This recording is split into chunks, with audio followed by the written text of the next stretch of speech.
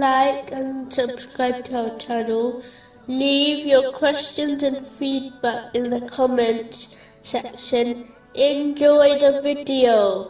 Continuing with the last podcast, which was discussing the aspects of piety, indicated in chapter 7, verse 26. We have bestowed upon you clothing to conceal your private parts and as adornment. But the clothing of righteousness, that is best. It is important for each Muslim to control their behavior and not object, through actions or words, to the choice of Allah the Exalted. If a Muslim persists on this behavior, they will move from patience to the level of contentment. This is when one prefers the choice of Allah the Exalted to their choice and desires, and therefore does not wish for things to change. Whereas a patient person will desire things to change, and even supplicates for it, but they will not complain with the decree of Allah the Exalted. Both are excellent and earn great reward, but contentment is a higher level and a superior sign of servanthood. Being impatient is a blameworthy characteristic, and only leads to the anger of Allah the Exalted, unless one sincerely repents. Being impatient with the choice of Allah the Exalted is worse than the person who takes some bitter medicine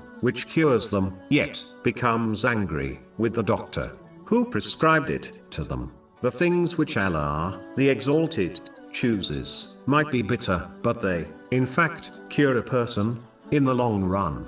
This cure may very well save the person from the fire of hell. So being impatient is not the correct attitude to adopt. The next aspect of piety is that a Muslim should learn to avoid those things which do not concern them. In fact, a narration found in Jami' Tirmizi, number 2317, advises that a Muslim cannot achieve excellence in faith until they do this. This includes avoiding constantly monitoring the condition of others and attentively observing their actions. This only leads to grief for the one who observes heedlessness from others, and can lead to other blameworthy traits, such as jealousy or ingratitude to Allah the Exalted after observing the worldly blessings of others. This, of course, does not include interacting with people according to the teachings of Islam,